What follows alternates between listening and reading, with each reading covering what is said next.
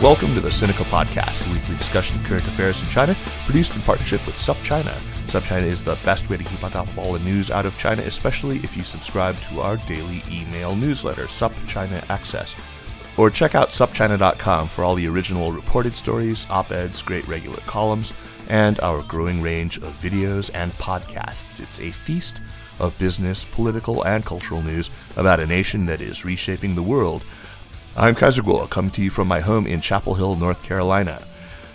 China's tech ecosystem is neither ahead nor behind that of the West. It is a parallel world. So writes my guest today, Lillian Li, a former venture investor now living in Shanghai, recently in Beijing. It's a claim I am sure would resonate with many people who've spent time in both ecosystems, and it's something that I'm sure people in the U.S. or other Western countries who have even a glancing familiarity with China's tech world recognize, at least at the superficial level, of the Chinese version of, fill in the blank, Google, the Chinese version of Twitter, the Chinese version of Amazon or YouTube or what have you. Anyway, I have asked Lillian to join me today to chat about some of her big picture thinking about the tech ecosystem in China, the U.S., and more. Lillian, as I said, is an ex-venture investor who's been with 8 Roads Ventures and Salesforce Ventures. She was also a co-founder of the nonprofit Diversity VC. She's currently in China refactoring, in her own words. Meanwhile, she's been publishing an always very thought-provoking Substack on tech in China. You should subscribe to it. Check it out. It's really good. Lillian Li, welcome to Sinica. Thank you for having me, Kaiser. It's a pleasure to be here. Yeah, it's long overdue. I've wanted to have you on for a while.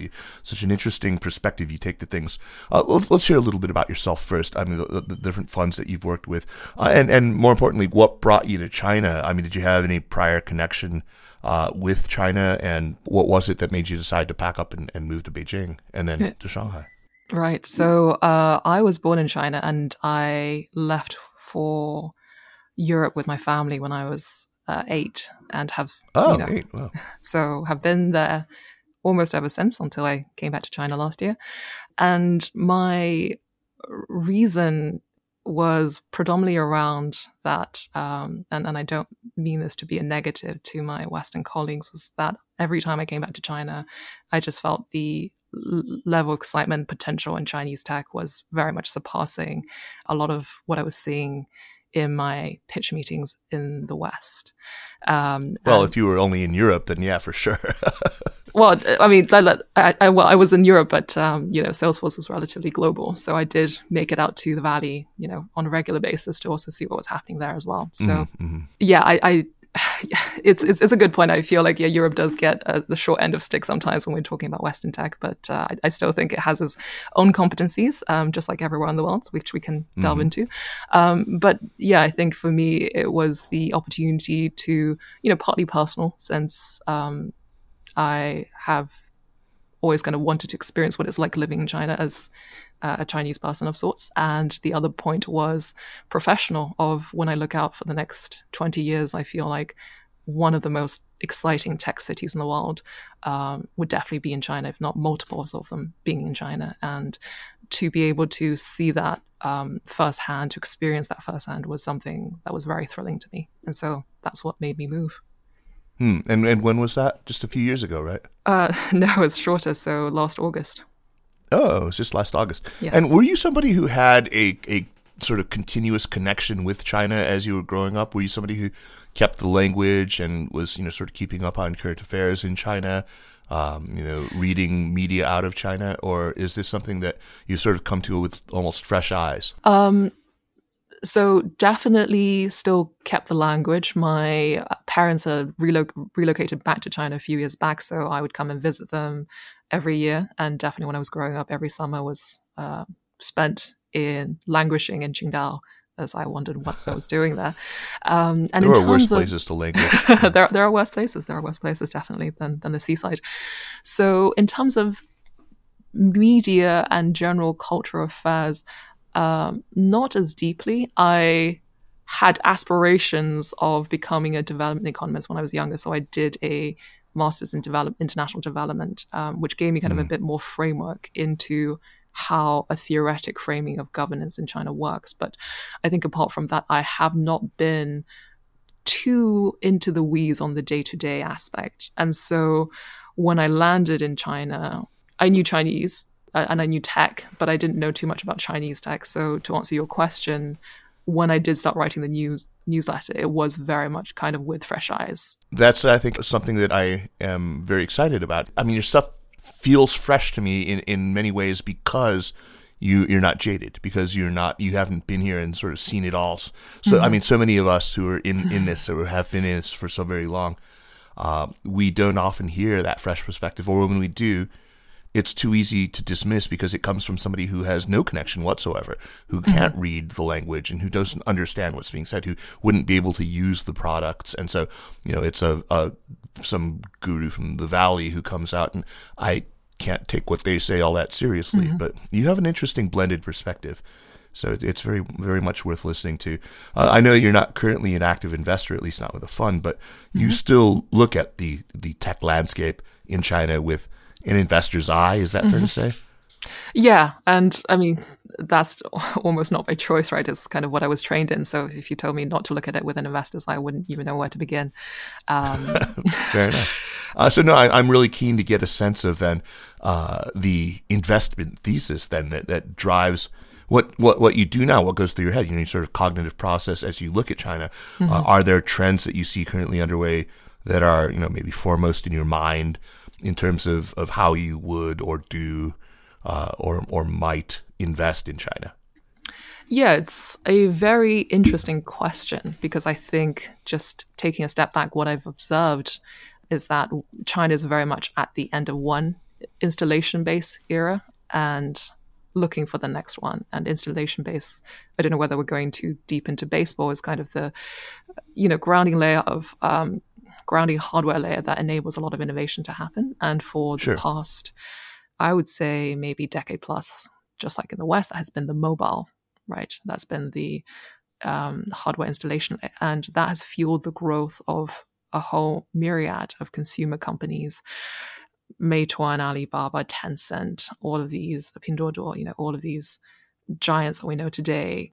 And that's at saturation right now. Exactly, that's at saturation right now. And 5G rollout hasn't been all that it was, sort of promised to be, I think. Promised to be, right? Yeah, and I think 5G rollout, it's an enablement, but it's not a technology platform. Not yet, at least. I mean, 5G is technically meant to enable the spread of IoT, right? But we haven't seen too much installation of IoT sensors across the ecosystem.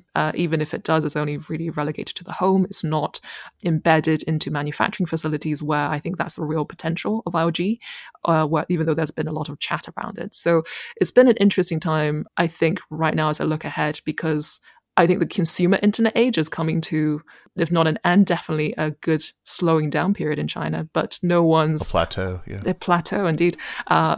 But for, what's going to come next, whether that be enterprise SaaS or enterprise service, as it's called in China, or whether it would be the industrial internet enabled by 5G and IoT, or whether it would be kind of these edge or deep tech capabilities such as edge computing, semiconductors, deep AI, that is still very much up in the air. And we've seen directions moving in all of these areas I've mentioned from an investment perspective. But I think everyone is anxious to a certain degree about where is that coming. Though I would also balance that with kind of saying, at the end of the day, people do fundamentally believe there is that optimism that, China will figure these things out. But, the immediate direction is not clear at all. Right.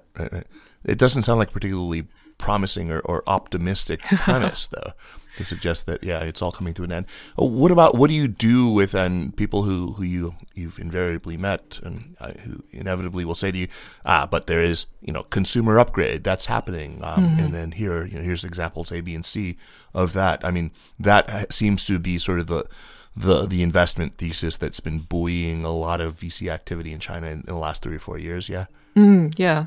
Retail upgrading is definitely true, but, retail upgrading probably impacts the majority of consumer goods. So we're going to be talking about makeup, really, a perfect diary is an example of this, or we will be talking about, specific day-to-day usage of fast-moving consumer goods, perhaps certain verticals like education, maybe healthcare, but they are not in themselves traditional tech, quote unquote, tech sectors. Sure. Yeah, I was speaking strictly of tech. I mean, even within tech, there is this thesis. But, let's come back to this. I mean, because actually that's something that I wanted to talk to after we get through some of your other sort of big theses. But that's a really important place to start. We're at the end of basically one era of an installed base where the other hasn't shown up yet. The consumer story seems, according to you, to be, if not played out, then at least slowing down a whole lot. And you're turning your attention now to, and so is China really, to other areas where there could be sort of some still substantial kind of, quantum breakthrough. So, Lillian, I want to talk to you about a really interesting assertion that I've heard you make on more than one occasion.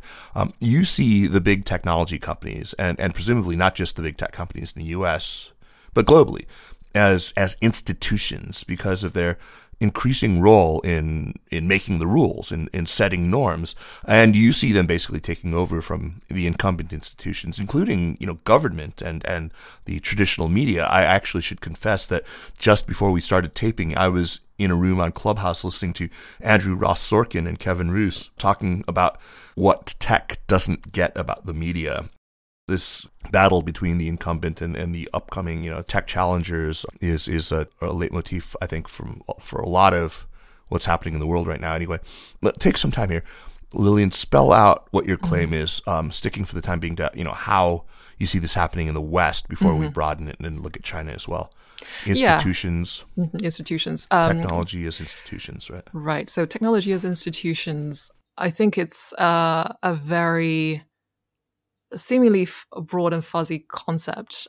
So let's put some definitions around it. So institutions, I go by the kind of canonical Douglas North definition, which is that institutions are the informal and formal rules of the game that shapes and constrains human behavior, right? So I think traditionally we might think of institutions as, say, a school or maybe a media company, but I think this goes maybe a bit one level deeper in the sense of, how is this incentivizing your behavior almost on a daily basis? So I think that's a more abstract way of looking at it, but I think I'm not sort of, one thing I do want to distinguish is I'm not advocating that technology companies will end up, having their own defense legions that will, take on the role of the Leviathan governance state.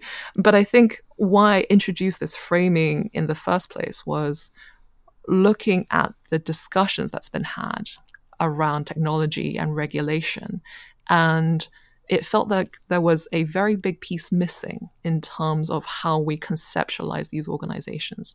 I think in the discussions, they have been called platforms, or they've been, worst case, been called monopolies. But those are very economic terms, right?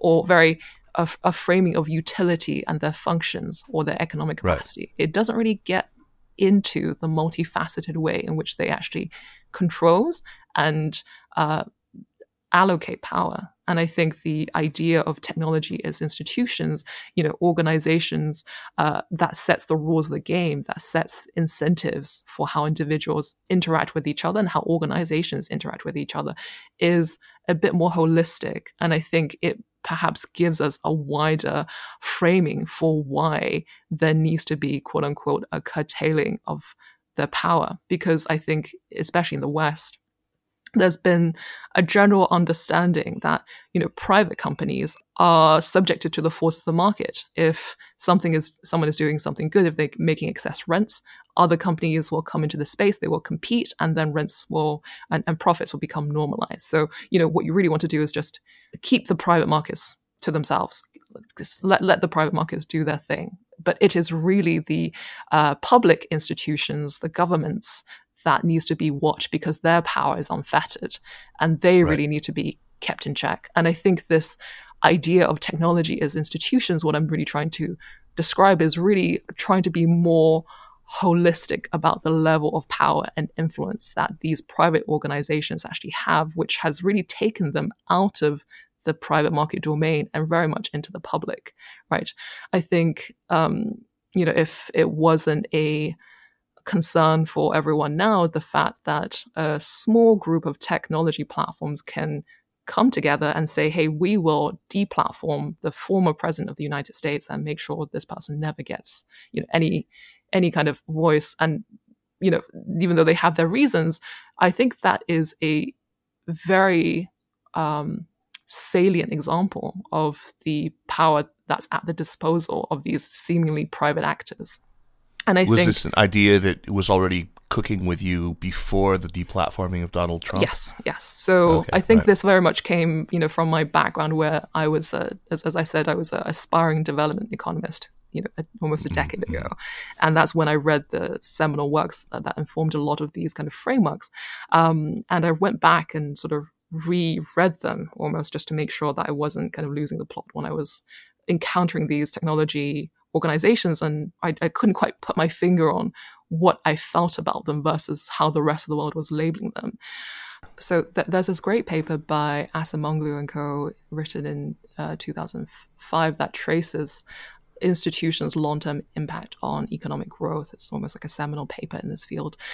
It delineates between political institutions and economic institutions. But interestingly enough, it also delineates between de jure political power and de facto political power. So de jure political power is the political power given to groups by the existing political institutions. So in the West, that would be, the Senate, Congress, or House of Parliament, if we're talking about the UK.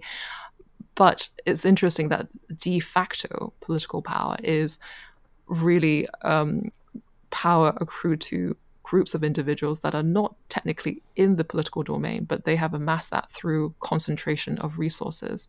And the de facto political power of these actors can then in turn influence future political institutions and therefore future economic institutions. And I think that's an observation of what we're seeing here, is that because of the way network effects has manifested for internet companies in a way that I think traditional economics have not been able to fully capture, because one of the key tenets it violates is this diminishing marginal return theory, whereas for most internet companies, it's increasing marginal return, right? So once we get past that, then network effects has enabled a very small group of players to have a huge control of resources, which then has enabled them to have outsized de facto political power, which then influences a whole set of other political institutions and economic institutions. And I think to really account for that, we can talk about de facto political power, but maybe a better way to think about how these organizations operate is really to call them technology as institutions. Because in many domains of a person's day-to-day life, they are almost in charge of providing more essential information for the individual than their governments. When we are trying to find out information for how to go to a doctor, we Google. When we're trying to see news, we go on Facebook or Twitter. They have an immediate one-to-one relationship with users that guides and shapes how they go about their world, I think, in a way that political institutions has never been able to. And to just say that these are platforms or tools or economic monopolies, I don't think really captures the depth of their influence. It's interesting that we're seeing a critique of this usurpation of some of these loci of de facto power, of institutional power by these tech companies, coming both from the left and from the right.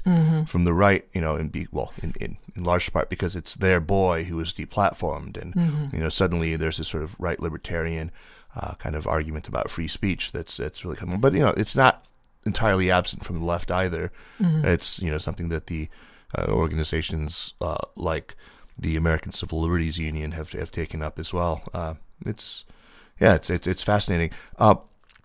One of the things that arguably they have in part usurped also is foreign policy. I think that to a very great extent, internet companies in the United States, they have a pretty pronounced role these days in the way that public opinion about foreign policy is forged. What are the implications of this, of institutions being usurped by these powerful technology companies? So something I tweeted out was, we used to talk about having world governments, and now we have world platforms, right? And I think that is very interesting as we take a step back and say, hey, once we look at these technology platforms as institutions, we suddenly realize Facebook is setting the content policy for a third of the world. Right. Twitter, a bit less than that. This is scales of coordination that we've never really been able to achieve in the diplomatic sphere. And we have seen that come together in the technology sphere. And I think the implication of that is a real erosion probably of national sovereignty, right? Because developing countries now their online content moderation space sits in Silicon Valley. That's been decided by a group of PMs, maybe upper middle class, maybe mostly white, who's never really heard of their country, might not never have, haven't heard of their country. And so what a Burmese nationalist can say about the Rohingya, what a Hindutva nationalist can say about Muslims or about Jammu and Kashmir, that is being determined not in Yangon. It's not being determined in Delhi. Mm-hmm. It's being determined in Mountain View. Exactly. It's there. And East Palo Alto. East Palo Alto, by a group of folks who probably haven't, I wouldn't say haven't thought as deeply, but within the local context, is very hard to understand what the implications are in such different global contexts. And also, even taking the chance that they do understand by some magic property, you then have to balance that between every other different contextual situations that you're dealing with around the world, and then come up with a relative level that you're saying will apply blanketly across the world, which, you're adopting, again, this one-size-fits-all policy that the IMF and the World Bank was trying to do in the olden days when they're trying to spur growth around the world, to sort of say, hey, this thing seems to work for us, and therefore it should work for you. So the obvious holdout, the obvious gigantic exception, of course, is China. Of course, yes. And I think I think China was very prescient in their realization of technology as institutions. And I think their move to curb and control and regulate technology firms from a very early stage was a manifestation of this understanding that this wasn't a question of competition with the West, but this was a matter of national sovereignty in the long run. And I think that has been proven right to, as we look at it in 2021, is that at the end of the day, they do have firm control over, things that will influence their internal domestic conversations, people's, for better or for worse, people's thoughts and actions, but they have ownership of that dialogue. But rather than was that an emergent property? Was that just something they lucked into because what their immediate problem in front of them was preventing social instability, was preventing the use of these internet platforms for large destabilizing gatherings. It was the use of this to prevent online opinion from consolidating in ways that were detrimental to the Chinese Communist Party's continue to hold on power. It was, that was the immediate goal of it. No, was it the case? Do you think that people were sitting down and thinking through what was really happening globally with the power that Facebook and Google had arrogated to themselves? So I think it's going to be I typically think is a combination of both. Definitely, sure. It's the paradox in China is that you can never plan for the long term in China, and yet everyone is thinking 10 years ahead.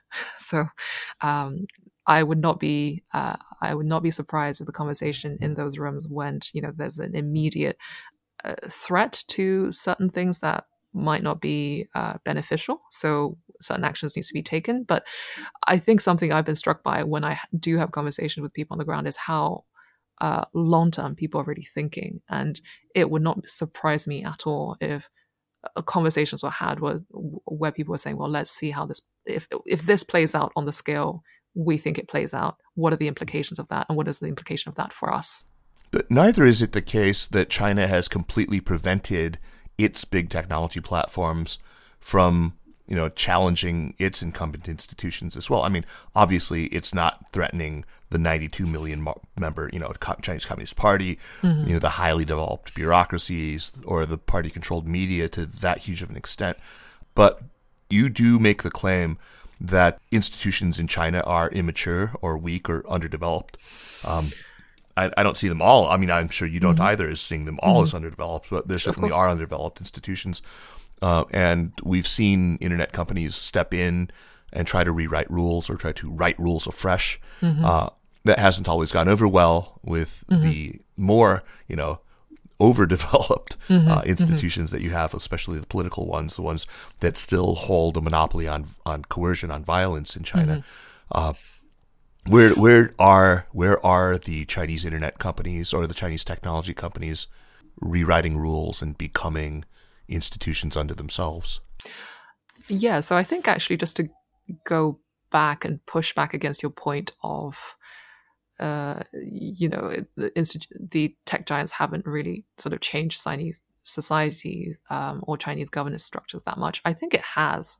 When you look at the online spaces that has been created for people to have conversations, as much as the Chinese government tries to control it, it is a forever evolving game. I think I've been also very impressed by kind of how people's desire to have conversations and the sort of censors' control over that desire is always an ever-evolving game. Things get taken down, but they get made into a meme, and then references are made in allusion to other things.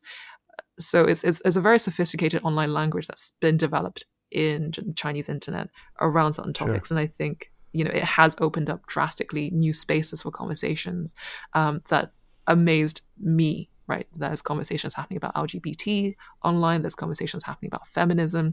There's conversations happening about a whole host of what I would have traditionally considered very woke Western topics, but they are happening on the Chinese internet. And I don't think, all of them have been rubber stamped approved by the Chinese government. So no, indeed not. Yeah. Yeah. So no, I think you're absolutely right. I don't mean to suggest that there's no deliberation, that there is no, there's no public sphere whatsoever. But it's circumscribed, right? For sure. And I think what I would describe maybe this is jumping ahead, the relationship between Chinese technology platforms and Chinese governance institutions is this kind of tension. It's a symbiotic relationship, but there is also conflict at the same time. And, to go back to how we came to this initially, China is still a developing country. It still sees itself as a developing country. And the key attributes of developing countries is that their institutional and governance frameworks typically aren't as mature as Western, quote unquote, or more developed countries. So I think the clearest examples of this and where subsequently technology institutions stepped in to fill a gap was really with Ant Financials in the early days, or Alipay in the early days as it was known then, and the lack of a credit system in China, which meant credit card wasn't widely available nor adopted. And so you had a generation of people that was very much cash only. And Alipay saw the opportunity and, worked with a number of banks to basically digitize and create the pipes and the rails for payment so that there could be firstly a cohesive settlement structure, so a clearing bank, something which is very foundational to any bank's any sort of finance system in the West, but was non-existent until Alipay kind of stepped up to do that in China. So first of all was that, and then secondly, using the data that they gathered from various credit transactions, and also if you're a merchant, your selling history, your stock inventory, and if you're a customer, your buying history, maybe your browsing history, all of these aggregating together to create these what they call sesame credit scores, so the equivalent of a FICO or Experian credit score, so that they could use these credit scores to give credit to folks, be it an SMB or a individual, right? So those are functions that we would traditionally expect, firstly, of either the government or banks. But since they have been... Well, banks, not Oh, necessarily banks. the Sorry, government, which is my point. Which is Fair. they are the prerogative of banks and financial institutions. They are not. I mean, at that point, they hadn't really gone beyond what was actually helpful and which was within the sort of acceptable bounds. I mean, they weren't issuing fiat currency. They weren't actually acting as a lender at that point. But when they started to do that, when they started to actually lend, you saw that things changed very abruptly, right? Yes and no. So they were starting to lend for a number of years before, the abrupt kind of IPO pull happened last year. And I think even before then, there has been a few hiccups. It wasn't purely lending, but when you actually dig into the structure, what they were doing was that they were lending and they would collateralize that debt and then selling it on as security. That's right. And then they were doing that 100 times over. So they were highly leveraged lending. So, I think that's a slightly different story when you get into the weeds than saying, oh, Ali started lending, trying to be a bank, and then they got shut down. No, it was Ali was trying to essentially start collateral, yes. Exactly, a subprime mortgage. Being CDOs, right? Exactly, in China. And then the regulators were like, no, we saw how this went in the financial crisis. This is creating systemic risk.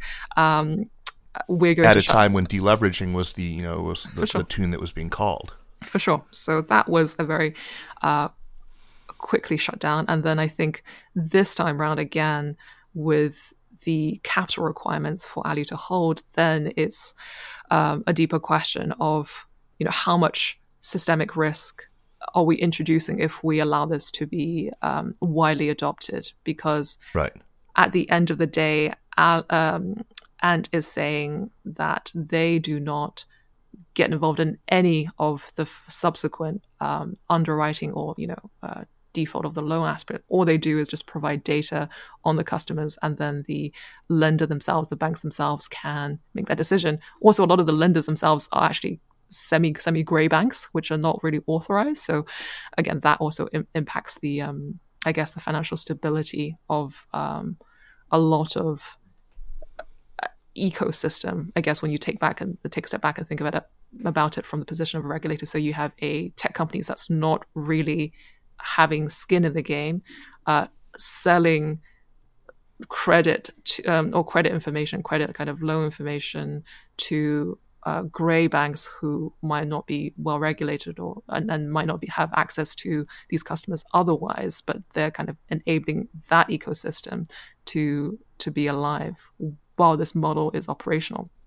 I'm not saying, that whole event didn't have other motives. I'm sure it did, but I also just want to bring this narrative, higher up in people's consciousness to say there are actually decent, financially sound reasons for why, for a developing country who, again, governance structures are weak, and therefore what you actually often end up with is suboptimal governance structures, because in the world of kind of second best actions, where we can't, create very precise governance tools to really target the specific issues, often we have to settle for kind of more blunt tools.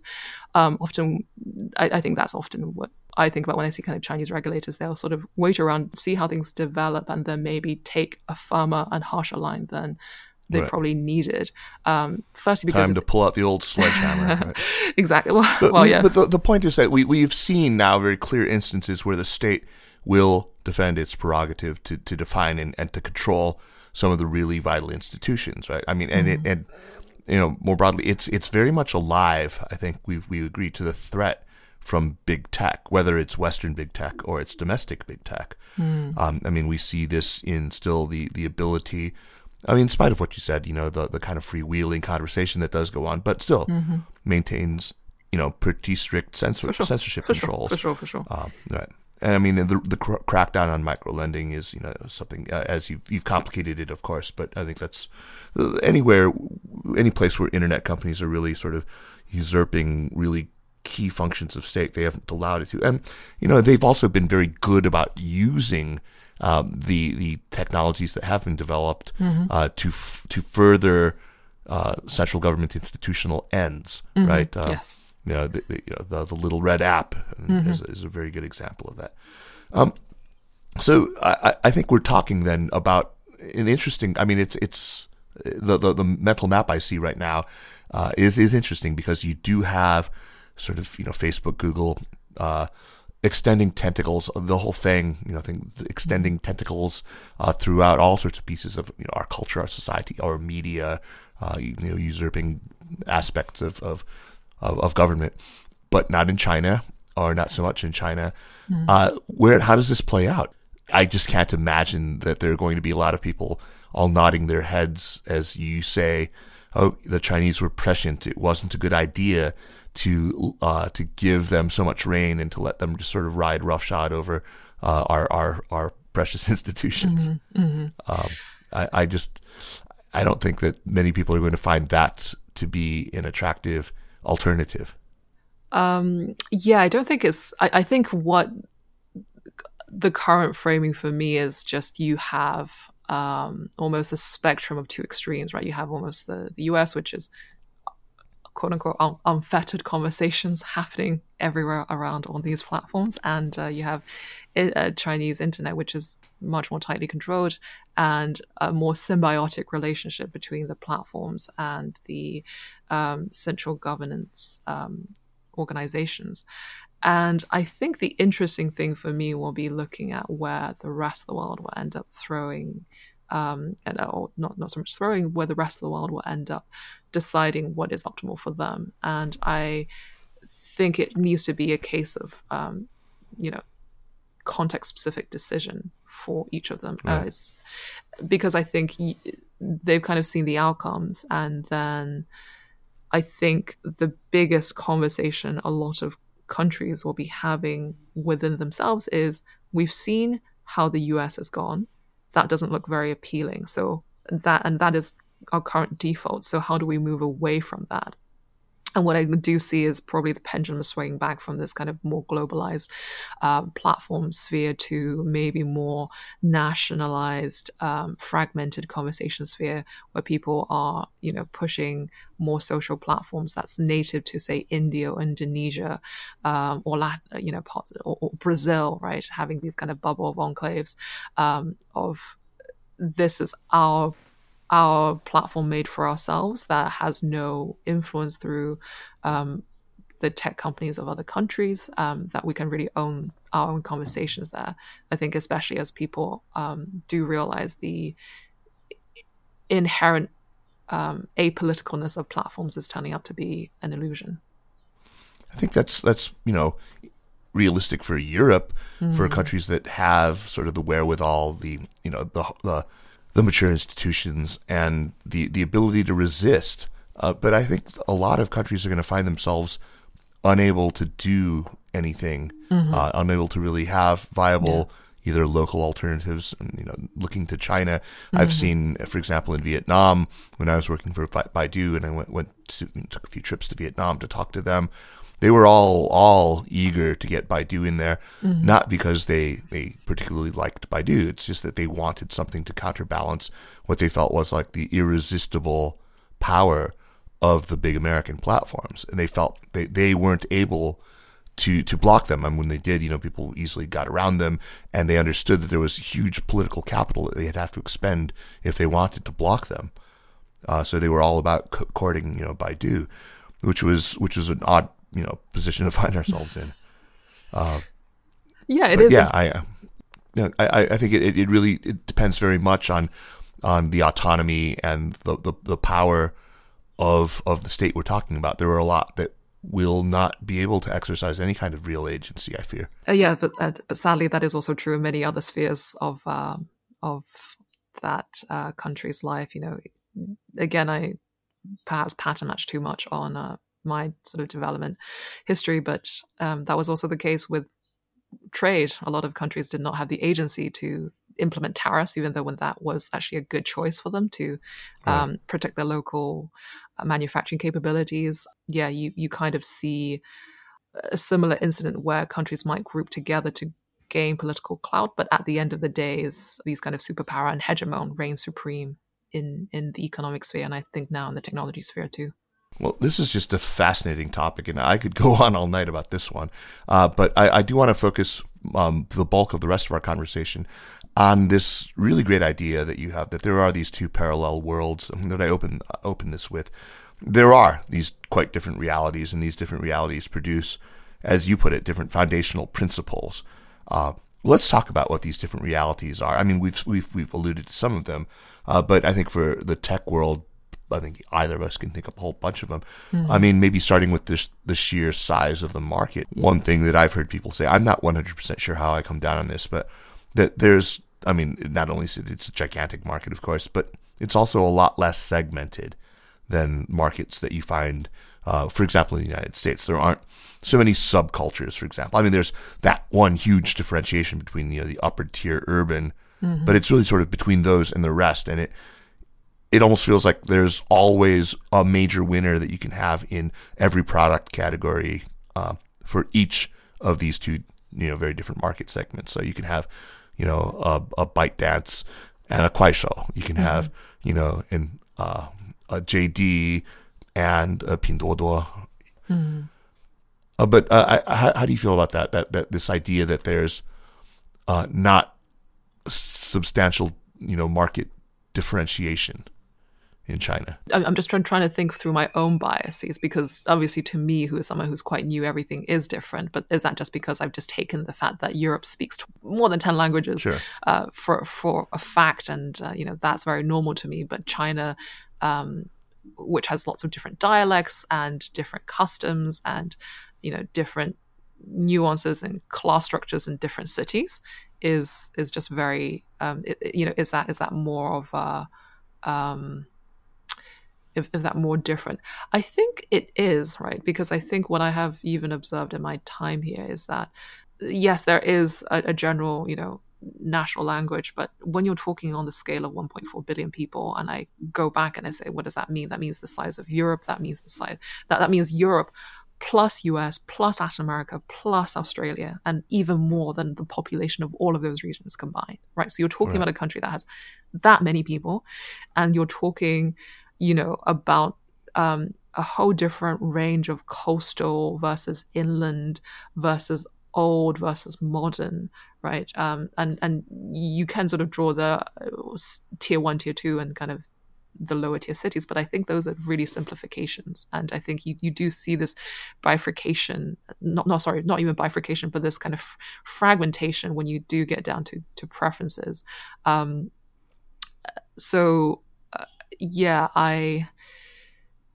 I think at the end of the day, I can see a case for that. Yeah, and I think at the end of the day, just because you have seen a winner now doesn't mean they will stay the winner in the future. And I say this because I think when you didn't have choice, maybe Taobao was the best thing ever, right? If you're coming from a position where the only thing you had access to was your corner shops and your high street in a village in Hunan, then everything else you can have access on the internet suddenly seems like it's the best thing ever. But as that becomes your new normal, then you start thinking, hey, why isn't my platform catering to my local preferences, my local, food consumption, my local culture, right? And I think in the future, potentially, as we sort of get to the tail end of consumer internet in some sense, and what happens is when you get to the end of these S-curves, specialization happens,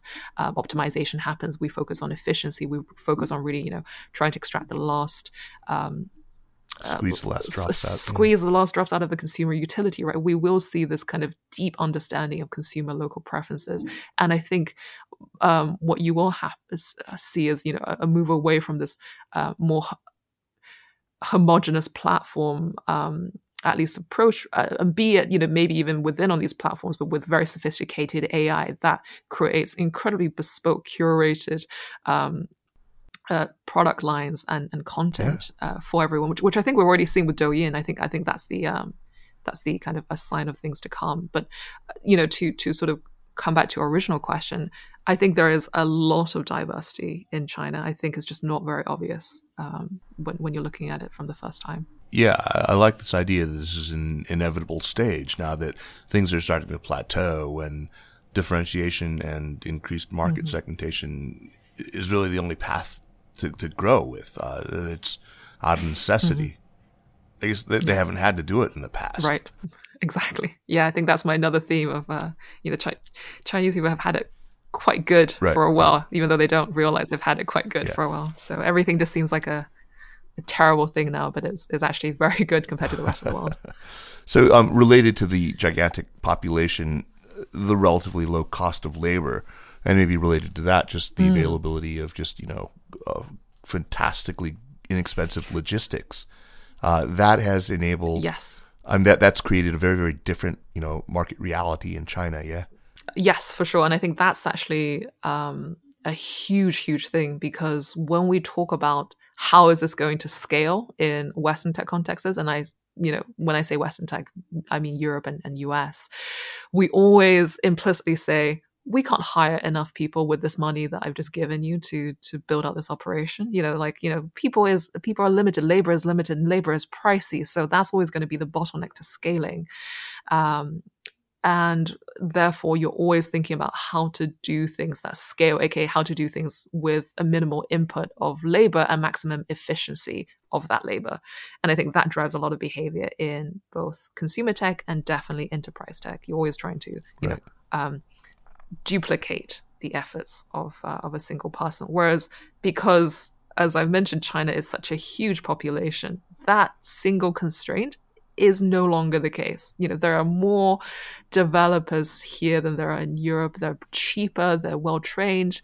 They are, sadly, kind of a bit more disposable than they are in the West. And I think that's a feeling everyone sees. So when you're talking kind of a world where there's no constraints, where there's no constraints on money, there's no constraints on labor, there's no constraints on technology, then everyone feels entitled to go into any kind of segment, right? There is no limits on what you can achieve. Hey, everyone's almost adopting the Amazon playbook and say, what we really need to do if there are no constraints is to go after the really, really hard things to build, because at least the only moat we will have is that we will know these things are hard to build, which is why you see so many people moving into massive logistics fleets and management of these massive logistics fleet here, which, firstly, they can afford because they have the money, they have the labor.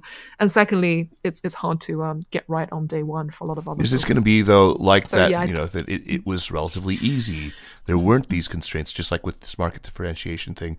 Is this something that now, as labor is getting tighter, now as labor is getting more expensive, because it's getting tighter, that's going to change, that considerations are going to change, and that you can no longer just assume scale because, labor is just such a negligible factor?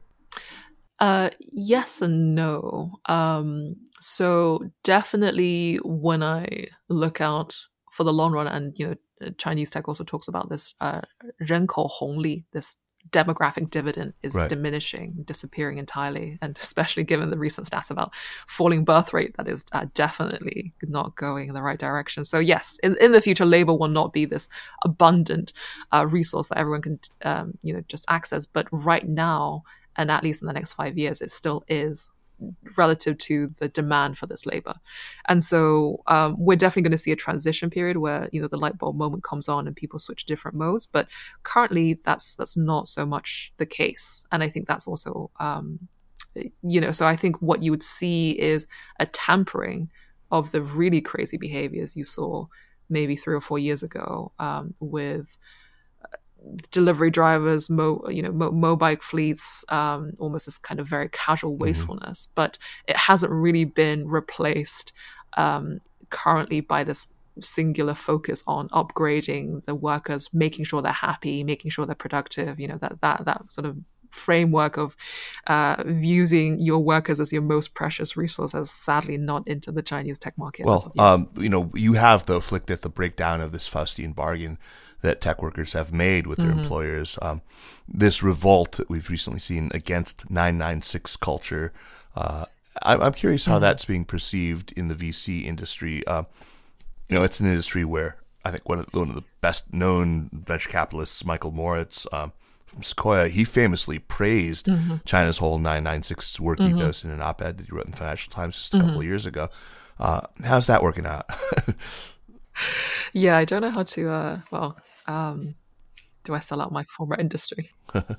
No, I mean, I think it's interesting because I mean that is the sort of constraint on this that we're you're warning about. Yeah, for sure. And definitely the constraint is the reasons that fed into 996 as population decreases, as kind of the dividends of consumer internet diminishes. So it's just no longer given that you can work for 3 or 4 years and buy a house in a tier 1 city off the back of that, as you have a new generation of people coming into the workforce, Gen Zers, who have been raised in relative abundance all their life and been told by their parents that, they're great and, more Western than they have been Chinese in many sense. They also they're puzzled by this kind of more traditional Chinese approach, I would say, to sort of work hard, eat bitterness, 吃苦, so you can just because that's what people did. Often Chinese people don't even need a justification to work very hard. They just feel like that's a done thing. It's its own reward. Exactly. In it there is inherent worth in working very hard. So I think that set of calculus is slowly changing for everyone. And when I talk to, I think it depends by, who you're talking to. When I'm talking to someone who's kind of in their mid-30s and they're, programmer role, these people often have families and they're kind of locked into that lifestyle. So they feel relatively helpless. They understand it's not ideal. They feel anxious about, the 35-year-old cap. So the joke is, when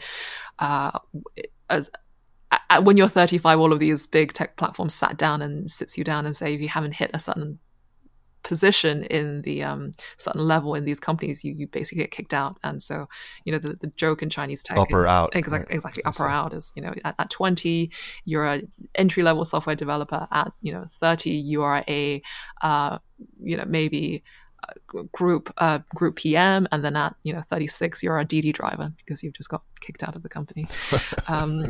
So that's the career acceleration. So cruel. Exactly. It's kind of quite bloodless in many sense.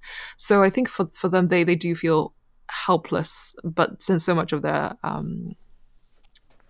life has been invested in this is not easy other exit options for them.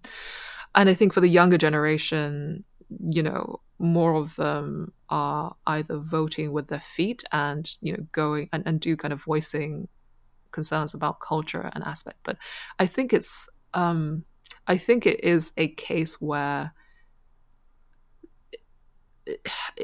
it's almost like a market failure, right? Everyone's kind of locked in this 996 because everyone, and we haven't talked too much about this, I think one of the enabling conditions is that because of this massive market, everyone feels like they are existing in a scarcity world, which is very different from the abundance mindset that you have in Silicon Valley and the West. So everyone feels like they're in the scarcity mode. Everyone feels a lot of existential risk. Everyone, therefore, feels like they have to work very hard to compete for a slice of the pie. And because labor is abundant, every piece of pie is under threat at all times. So everyone is competing with everyone at all times. And in order to do that, you just have to work a lot. And therefore, the two most popular words online last year, one was 内卷, which translates to involution, which I think the closest concept in the West would be kind of the Red Queen world that we talk about. We have to run just as fast just to keep up, right? Where a lot of effort goes wasted. People are working 996 because everyone else is working 996. So we just have to work this hard just to keep up. We're not innovating. We're doing this just so we stay the same as everyone. Exactly. And the so treadmill. Precisely. Right. And there's no, definite reward at the end of this. And therefore, when you take people within the system feel a lot of frustration with it. But given the fact that this is the set of incentives and structures that the ecosystem has played out, is also very hard to opt out of it, right? In the sense of, say, I create a new tech company that has fantastic culture and I ensure people come in at 9 or whenever they want and they leave at 5. I'm going to just get competed out. My VCs and my employees might think I'm not trying hard enough, and then I won't be able to stay competitive in this market. So I've seen it happen. Yeah. I mean, Baidu, I think part of the problem was that after Google pulled out, Baidu got a bit complacent. I mean, it was a really nice place to work during that time. Yeah. I mean, played a lot of ping pong. Yes. There was, there were nap rooms. There was a lot of. I mean, it was great. Everyone was in a fine mood all the time until they weren't. Yeah, and I think Baidu is actually the poster child of the horror story of like, that this is what happens when you get complacent and you rest on your laurels. Right. You go by that no, way. I completely agree. Right. So I think although I'm glad I was there during the fat years. It's a good time to be. So speaking of Baidu, I mean, Baidu is no longer counted among them, but there still are some mega companies in the respective ecosystems of both the United States and China. Here in the United States, of course, we have Fang. In China, it used to be BAT. Now it's just Tencent and Ali. And, the second tier of up-and-comers, they're not so small. ByteDance, Meituan, Didi, these other, gigantic companies. What roles do they play in each ecosystem? Are they analogous to each other? If you had to just sort of give a quick explainer to somebody who's a neophyte, can we think of them analogously to Facebook, Apple, Netflix, Google? Oh, the great question. I would say yes, but you would be, but I think that's just to get your head around the framework, and then once you do that, then it's good to move yourself out of that framework very quickly, because I think you are then limited by the metaphors that you give yourself, right? So, to start off the bat, Alibaba in China is probably the most analogous to Amazon. So they are both large e-commerce platforms that you can buy a lot of things on.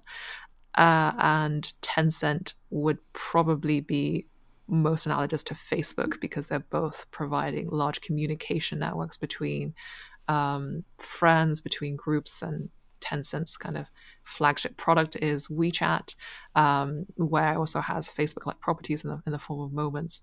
But even in those, I guess the Amazon to Ali comparison is probably the most apt, because Amazon's also moved into media as has Alibaba.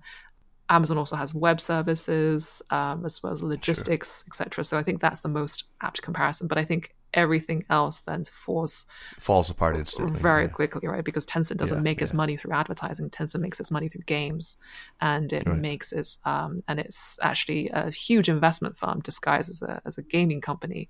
That's right. That's right. So, which is a very different way, and you would never describe Facebook as that.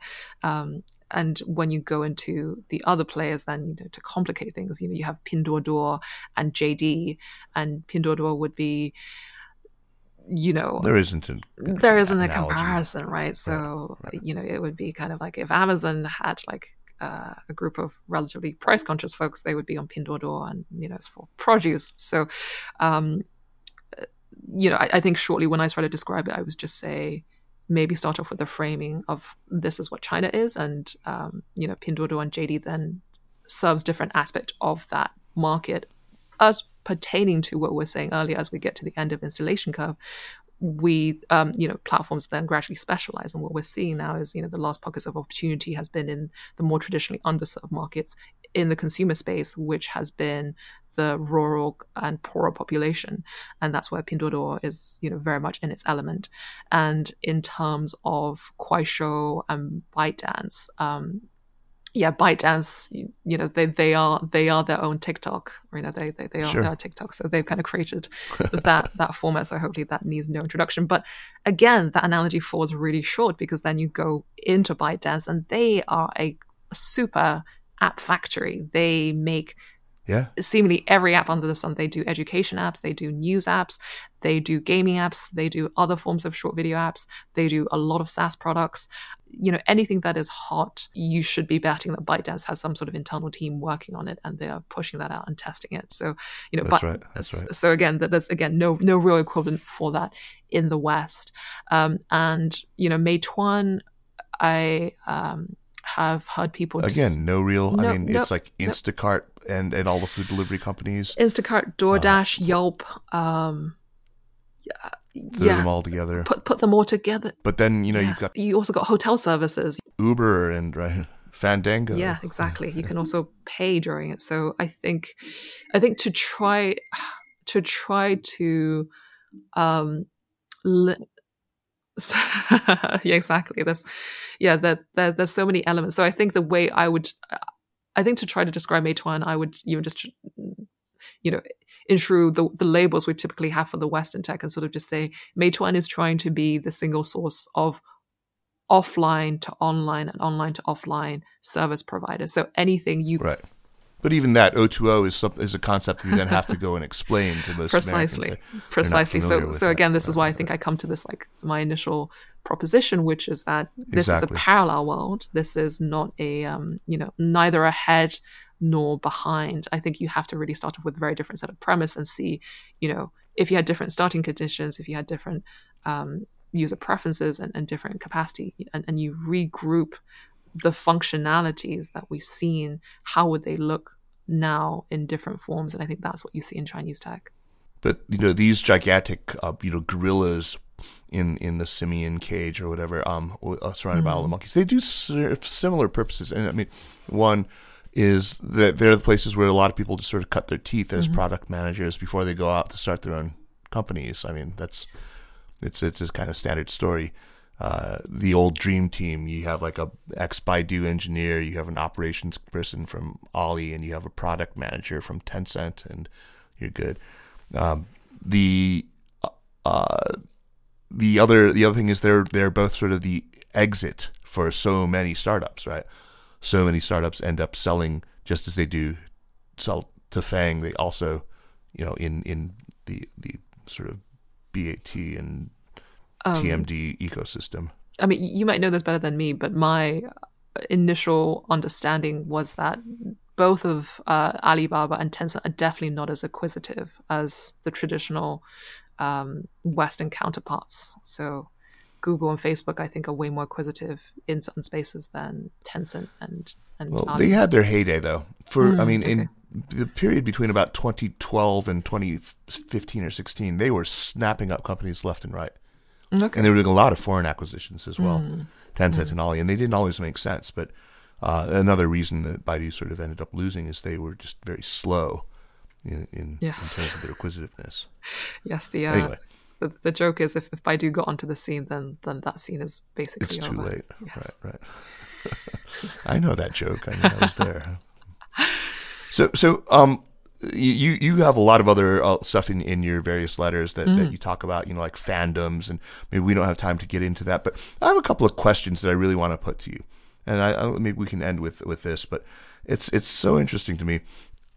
These are things that I just do not know the answers to, but I've seen a lot of people attempt answers. I'm really curious what you think. Why do all Chinese apps seem to become these Swiss Army knife apps, these super apps? I mean, where it's like, the app doesn't just want to show me sort of how to get where I'm going. It also wants to offer me a discount and, allow me to, pre-order my whatever and make me a microcredit loan while we're at it.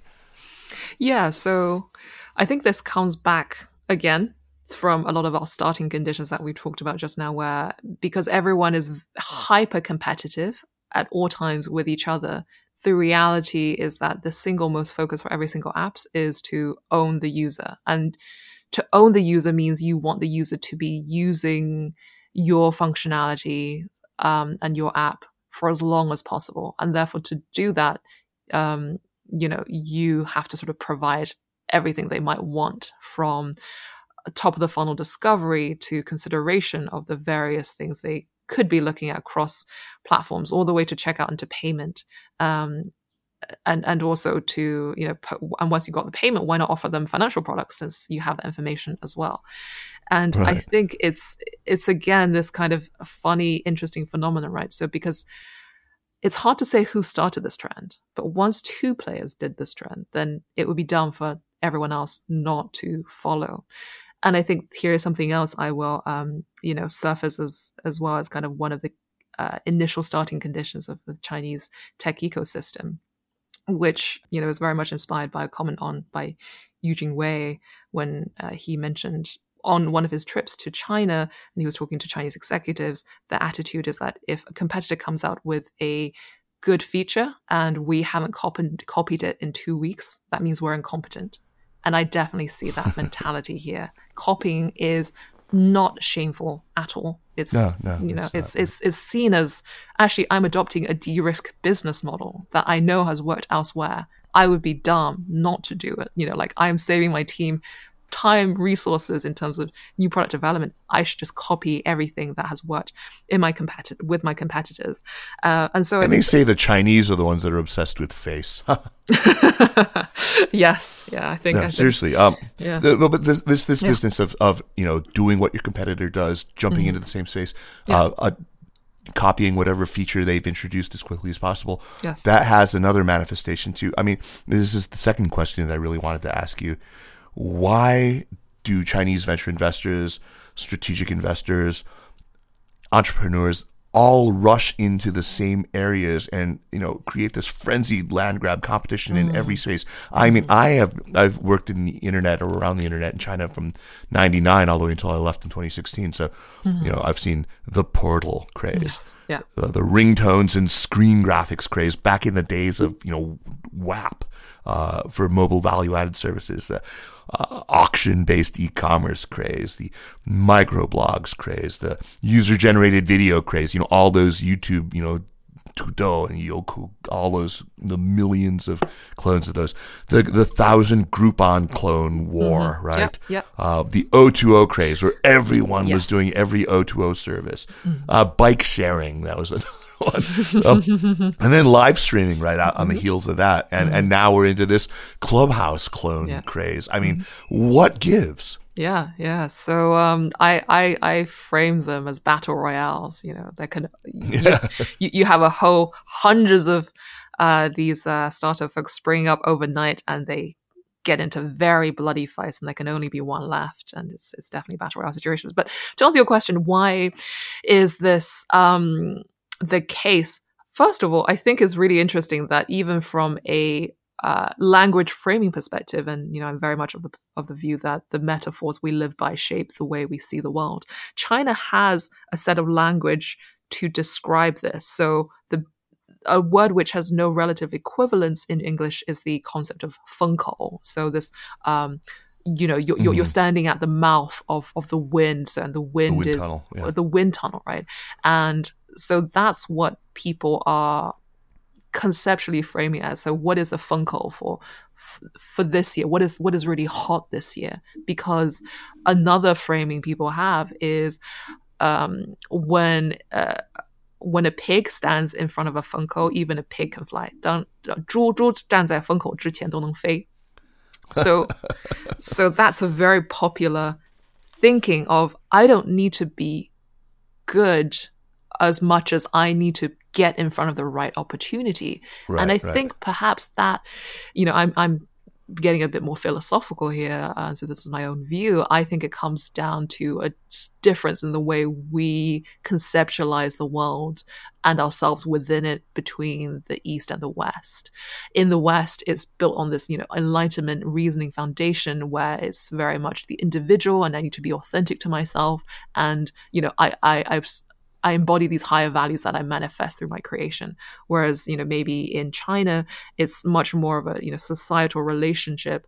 I am part of a thing that is bigger than myself, and I can be a part of it. I myself am a manifestation of it, but I myself am not the entirety of it. And I think with that framing, people are much more willing, therefore, to sort of say, hey, all of us are just buoyanted on the sea of outrageous fortune, and we need to just find the wave that catches us, right? And so I definitely feel that is there's more willingness to consider, it really is the market and the market timing that makes a billionaire versus a pauper, and everyone is therefore very attuned to what is the next opportunity. And therefore, when there is a potential opportunity that arises, so live streaming e-commerce last year, community group buying, then a whole host of entrepreneurs are very happy to, try to make a quick buck by setting up a startup. And, this is also deeply enabled by VCs who think the same way. And they think, I can't miss out on this deal. I've got so much fear of missing out, FOMO going, that I must invest just in the off chance that this turns out to be a 100x return. So then all the VCs get in and they found all of these startups. And then you just see this trend manifesting overall. Overnight, 100 startups spring up, and then they fight to the death for they bloom and contend. Exactly. My God, I just have a knack for never finding the Funko. I'm just I can promise you where there isn't one. Okay. English language media focused on China is not ever going to be a Funko. Not yet, Kaiser. No, I don't think it will. Lillian, I have about a million other questions I would love to ask you, but we're going to have to save it for another time, which I really look forward to already, because I have some good, meaty questions. So I know these are just the sort that you'll really enjoy talking about. So let's invite you back on the show again another time. Thank you. But for now, I want to just thank you for just such a fun conversation. That was What a great set of perspectives you have. I really look forward to meeting you in person and talking through a bunch of this stuff, because I can see that we approach a lot of this in similar ways. Oh, that's so flattering to hear, Kaiser. Thank you so much. Let's move on now first to recommendations, but first a quick reminder that the Cynical Podcast is powered by SupChina. If you like the work we do with the podcast, the very best thing you can do to support us is to subscribe to SupChina Access, which is, of course, our daily email newsletter. It's got all the latest news from China, which is expertly winnowed down to a manageable read from hundreds of different news sources. And don't forget to subscribe to the other shows in our network. Flag a couple of things. Our second season of Strangers in China, which has started up again, is I think 3 episodes into season 2. It's just great. It's just unbelievable. Check it out. Also, check out You Can Learn Chinese, which is a podcast about tips and techniques and mindsets and methods for learning this very difficult but oh so rewarding language. So you can learn how to say even a pig can fly if he puts himself in front of a wind tunnel. And of course, don't forget the stalwarts in the network, like the fantastic Tech Buzz China with Rui Ma and Ying Lu, which is just all about, for those of you who've listened all the way through this one, clearly you are interested in technology, and so you won't want to miss that podcast. On to recommendations. Lillian, what do you have for us? So I would like to recommend a book called But What If We're Wrong by Chuck Klosterman, which is a book written by a music critic that I read last year, which actually shaped a lot of my thoughts about how to see the future.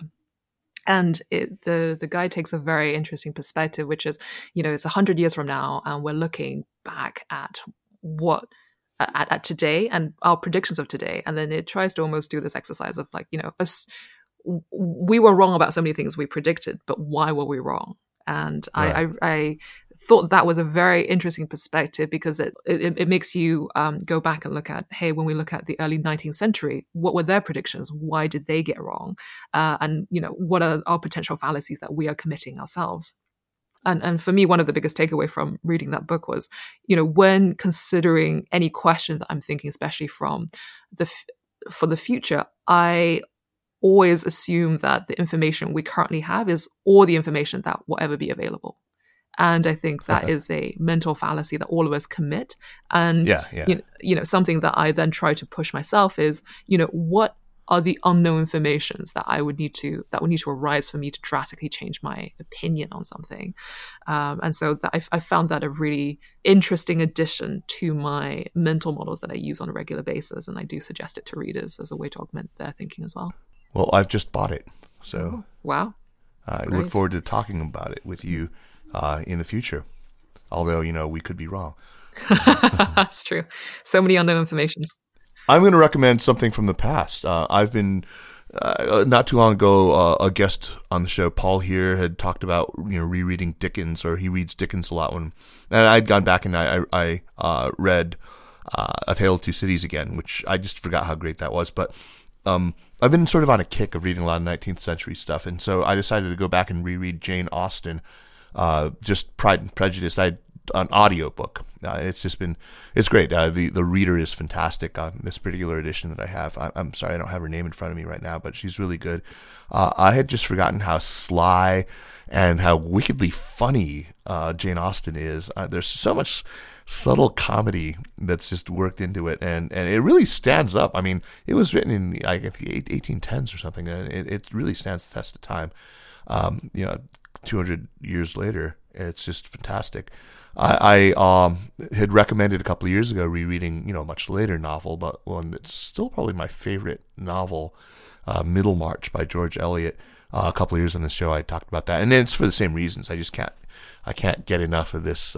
It's just their understanding of human psychology just seems to exceed what I typically encounter these days in writing. It's just a more subtle grasp of the way humans actually interact, all their pettiness and all that. I mean, it's just great. It's fantastic.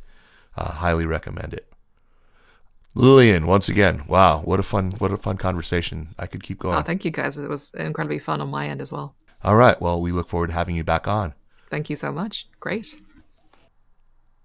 The Sinica Podcast is powered by SupChina and is a proud part of the Sinica Network. Our show is produced by Kaiser Guo and Jeremy Goldkorn with editing help by Jason McRonald.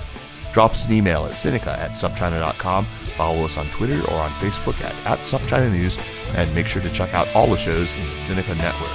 Thanks for listening, and we'll see you next week. Take care.